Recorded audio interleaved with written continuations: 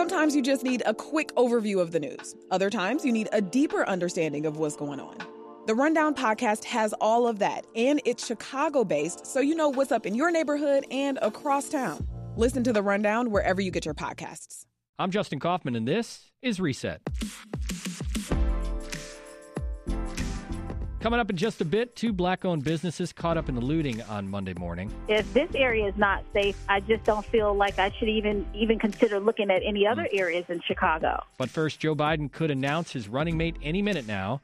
With less than a week until the Democratic National Convention, Biden faces growing calls to select a woman of color, and particularly a black woman, as his VP. Senator Kamala Harris, former Obama National Security Advisor Susan Rice, and Illinois Senator Tammy Duckworth are among the finalists. Any of them could break the barrier and become the first woman VP in U.S. history. Carol Moseley Braun knows a thing or two about breaking political barriers. The Illinois Democrat was the first black woman to serve in the U.S. Senate, elected back in 1992, and later serves as the ambassador to New Zealand and Samoa. She's also the first black senator ever in the Democratic Party, and one of the only 2 African Americans to serve in the Senate in the 20th century. Ambassador Moseley Braun, welcome back to the program. Thank you for having me. Ambassador, based on everything that's happening in the country at this moment and based on how Biden's campaign was revived by the black vote in South Carolina, does he need to pick a black woman as his running mate? My focus is on getting Joe Biden elected president. Just so you know, I've said to others, I will volunteer to go to Golgotha if necessary, whatever it's going to take. So whoever he picks is going to be fine with me, but I would obviously prefer an African-American woman. I think that would be, again, the capstone of all the progress we've made as African-Americans in this country. And frankly, black women are the strongest constituency, and that's the group to which he can look for almost universal, unanimous support when it comes time for the election. Right. But whatever it's going to take to get him to win the presidency is my objective. In your estimation, why is it important that the nominee be a woman of color? Joe Biden's candidacy was revived by black women in South Carolina and other places in the country. And so this is like a really loyal constituency. And, Harry Truman's statement notwithstanding, the fact is loyalty matters. And loyalty is an important value that I think Joe Biden embraces and he reflects. So I'm hopeful that out of loyalty, not tokenism or anything like that, but just because this is a constituency that has brought him this far and will take him the rest of the way to the presidency. Ambassador, when you got to the Senate and you recognized that you were alone, essentially, how did that work? How did it work for you as a person of color, as a woman, a black woman, to interact and be given powerful committee chairs and to be a part of the U.S. Senate as such a minority? Well, I have to tell you, it was a huge learning experience for me. I learned an awful lot. There were a number of things I just hadn't expected, that I wasn't familiar with, I wasn't prepared for. Not the least of which was that people were more interested in what I look like and what I am, as opposed to what I had to say about anything. I'll never forget during the debate on welfare reform, I got up and started making some statements about poverty in the United States and poor people and what it meant. And nobody could get past the fact that here was a black woman standing there. And so it fed into all the stereotypes about welfare women, the Cadillacs, et cetera, and all of that. And I didn't realize until that very moment that I was the face of a stereotype. And so that was one place where I learned. Another place where I learned a lot had to do with patriotism. Black people have been involved with this country and the revolutions in this country since the very beginning. And what I didn't realize until I got to the Senate was that my patriotism was being questioned. It's like, how can you question somebody? My ancestors fought for this country from the time of the Revolutionary War, straight on up to now. In every war, the men have been involved at least. And the women, of course, is supporting the United States. And how can you question my patriotism in all of this? But it was, because I guess the assumptions, again, back to racist assumptions and white supremacy, I had not expected those things, but I encountered them when I got to the Senate. Yeah. When we think about women of color in power, It's changed dramatically when you think to 2020. Just here in the city of Chicago, you've got the Chicago Mayor, Lori Lightfoot. You've got Cook County Board President Tony Preckwinkle. You got the state's attorney, Kim Foxx, who's coming on the show a little bit later. All have broken barriers of their own. So where does Chicago and Illinois stand when it comes to black women and political power?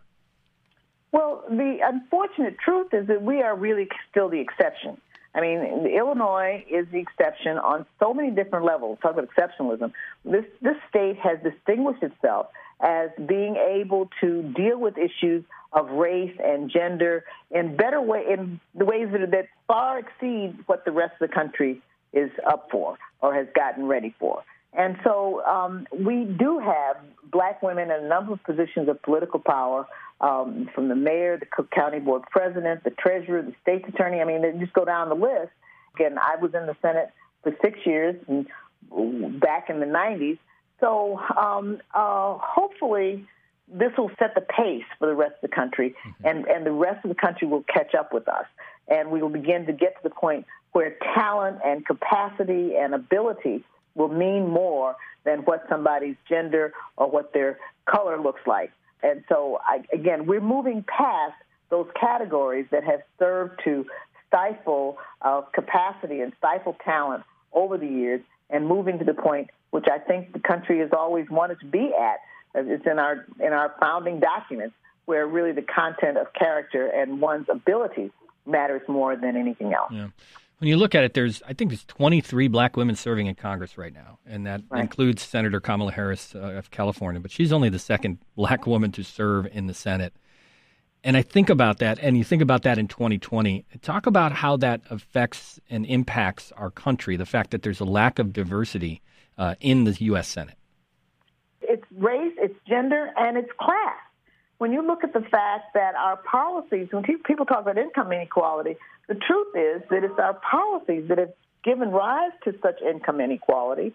Our tax laws are skewed against poor people and working people, and the tax laws favor people who have lots and lots of money. They just do. Now, why is that? If everybody in the room has got lots and lots of money or comes from the class of people who have lots and lots of money, they're not going to care about the guy who goes to work every day and can barely scrape together enough to pay his rent and buy food for his family. It just doesn't occur to them. And you see a lot of that, frankly, in this debate going on now about stimulus. You've got multi-billionaires sitting there saying, why should somebody get $600 a week? You know, seriously, what is wrong with you? You're going to begrudge somebody $600 additional for unemployment when you spend that on toilet paper in the course of a month, right? I think back to that time in the 90s, and I think about your time serving the country. I also think to now 2020, and of course this is all surrounding this idea that the presumptive nominee Joe Biden needs to pick a woman of color. How far have we come from the time in 1992 to what you're seeing in 2020? Well, that's why I say I think it's such a good news story, because it really is. We have come a long, long way. My mother could not have imagined a conversation about a black woman on the Democratic ticket for vice president. It just would have been incomprehensible to her. And quite frankly, not as something we can imagine. We're having a debate right now. And frankly, with some people saying that it's not enough. Where's the black female president? So we really have come a long way. I think in all of these conversations. I think the LGBTQ conversation is a part of that. So whether it's gender or race or sexuality, I think the country has moved in a very positive direction. Obviously, we have our issues. We've got our real problems. Not the least of which is the current president wants to drag us back into the 17th century or 18th century, whatever. But the point is, I think we are moving in the right direction. That's a good sign, and I think that's something that every American can and should celebrate. That's former U.S. Senator and Ambassador Carol Moseley Braun. Looters stealing from big names like Nike or Louis Vuitton don't necessarily elicit sympathy. But it wasn't all corporations that were hit Monday morning. Take Chicago Hair Import Salon on 674 North Dearborn Street.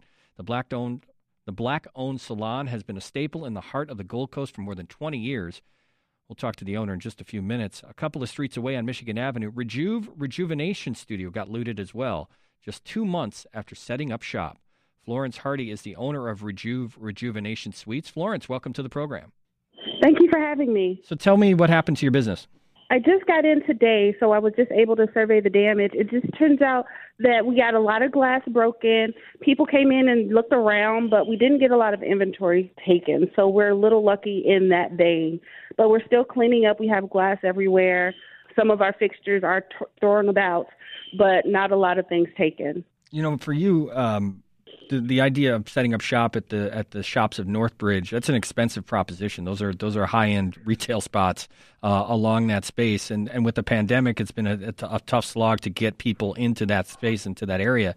How difficult is it to now face this on top of everything else that's happened in the last couple months? Yeah, it has been really hard. You know, our target market is office workers and travelers, and right now neither of those audiences are really downtown. But we were starting to gain momentum. We had some classes that were getting started. We were filling up our schedule. We started building this community of people who were really excited about wellness being available to them, and now it seems like we have to start over. When you were watching this, like many Chicagoans on Monday morning, what was your response when you saw? Because I saw the footage of people breaking windows and bringing stuff out of the shops on Northbridge. What was your response when you saw that? I was devastated. I was at a loss of words. My husband had to console me. I just couldn't believe that this was happening in the place where I have tried to grow my business. So it was devastating, for lack of a better word. I could not describe the feeling other than that. When you think about what you have to do to recover and actually get back up to speed and start back up, is that daunting to you, or do you feel like you're protected because of insurance, other things like that? Yeah, I don't feel protected because of insurance, because that's another battle in and of itself. I think it is a daunting experience only because I just did it, and now I'm starting over and doing it. And it's not just my store, but all the other stores that were hit. When you're in a mall like this, you really rely on other stores to bring in traffic. So with them damaged and the mall closed for the unforeseeable future, I don't know what I'm going to do in the meantime. Florence Hardy is the owner of Rejuvenation Suites. Florence, thanks so much for joining us. I appreciate it. Thank you so much. Let's turn to China McNeil, who's a celebrity stylist and the owner of Chicago Hair Imports up at 674 North Dearborn Street. China, welcome to Reset. Well, thank you for having me. How are things? Tell me about the store. Well, the store was completely empty. The inventory, we were just watching the video footage of the looters that came into our store. So it seems as though the looters and the people that were doing this, they were just literally taking an opportunity to come in and just clean us out. So they actually hit all of the stores along our row. So we're on a row called Gramercy Row, where there are other nail salons, barbershops, waxing places. And so they literally took items from one store to the next to break in. So for our store, we were hit pretty bad. They emptied out all of our inventory. We are a supplier of hair goods for different personalities and for local people in the area. And so they pretty much emptied everything. So we have no inventory left. China, when you hear people who might say, well, there's great insurance on the Mag Mile and these big boxes are going to recover, Nike or Disney or Best Buy or whatever, and they loop you in or group you into that, how does that make you feel? Well, it actually does not make me feel really good about that, because the reason being is that I am a small business on the Mag Mile. So the opportunities afforded to a small business are quite different than they are for larger stores. So those larger stores that are on the Mag Mile, they have more of a presence, and their presence is usually protected in a greater way, where the smaller businesses, we don't have that same bounce back. Yes, we may have the advantages of having the area policed a little bit more, but the advantages are totally not balanced or equal. When you just look at what you have to do to rebuild, I asked the same question of Florence. Is it daunting to think about what you have to do to rebuild and reopen your business? Yes, it's very daunting because the things that I need to rebuild will take time because they were all customized. So all of the things were customized.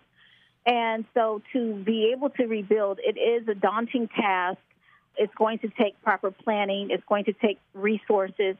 So there are a lot of things that will factor into being able to restore my business and being able to come back the way that we were before, or if we will be at all. I was going to say, do you think about relocating, or you still feel confident about being in the Gold Coast?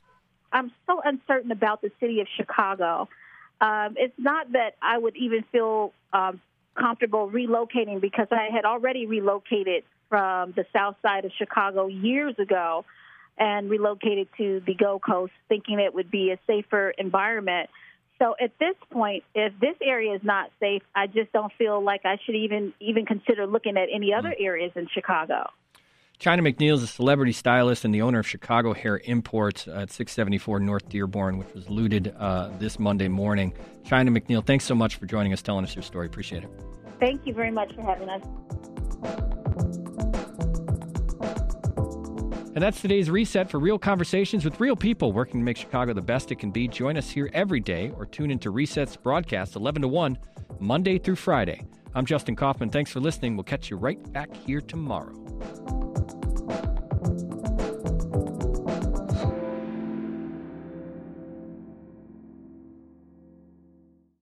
At a time when information continues to come at us faster and faster, sometimes you need to hit pause and rewind.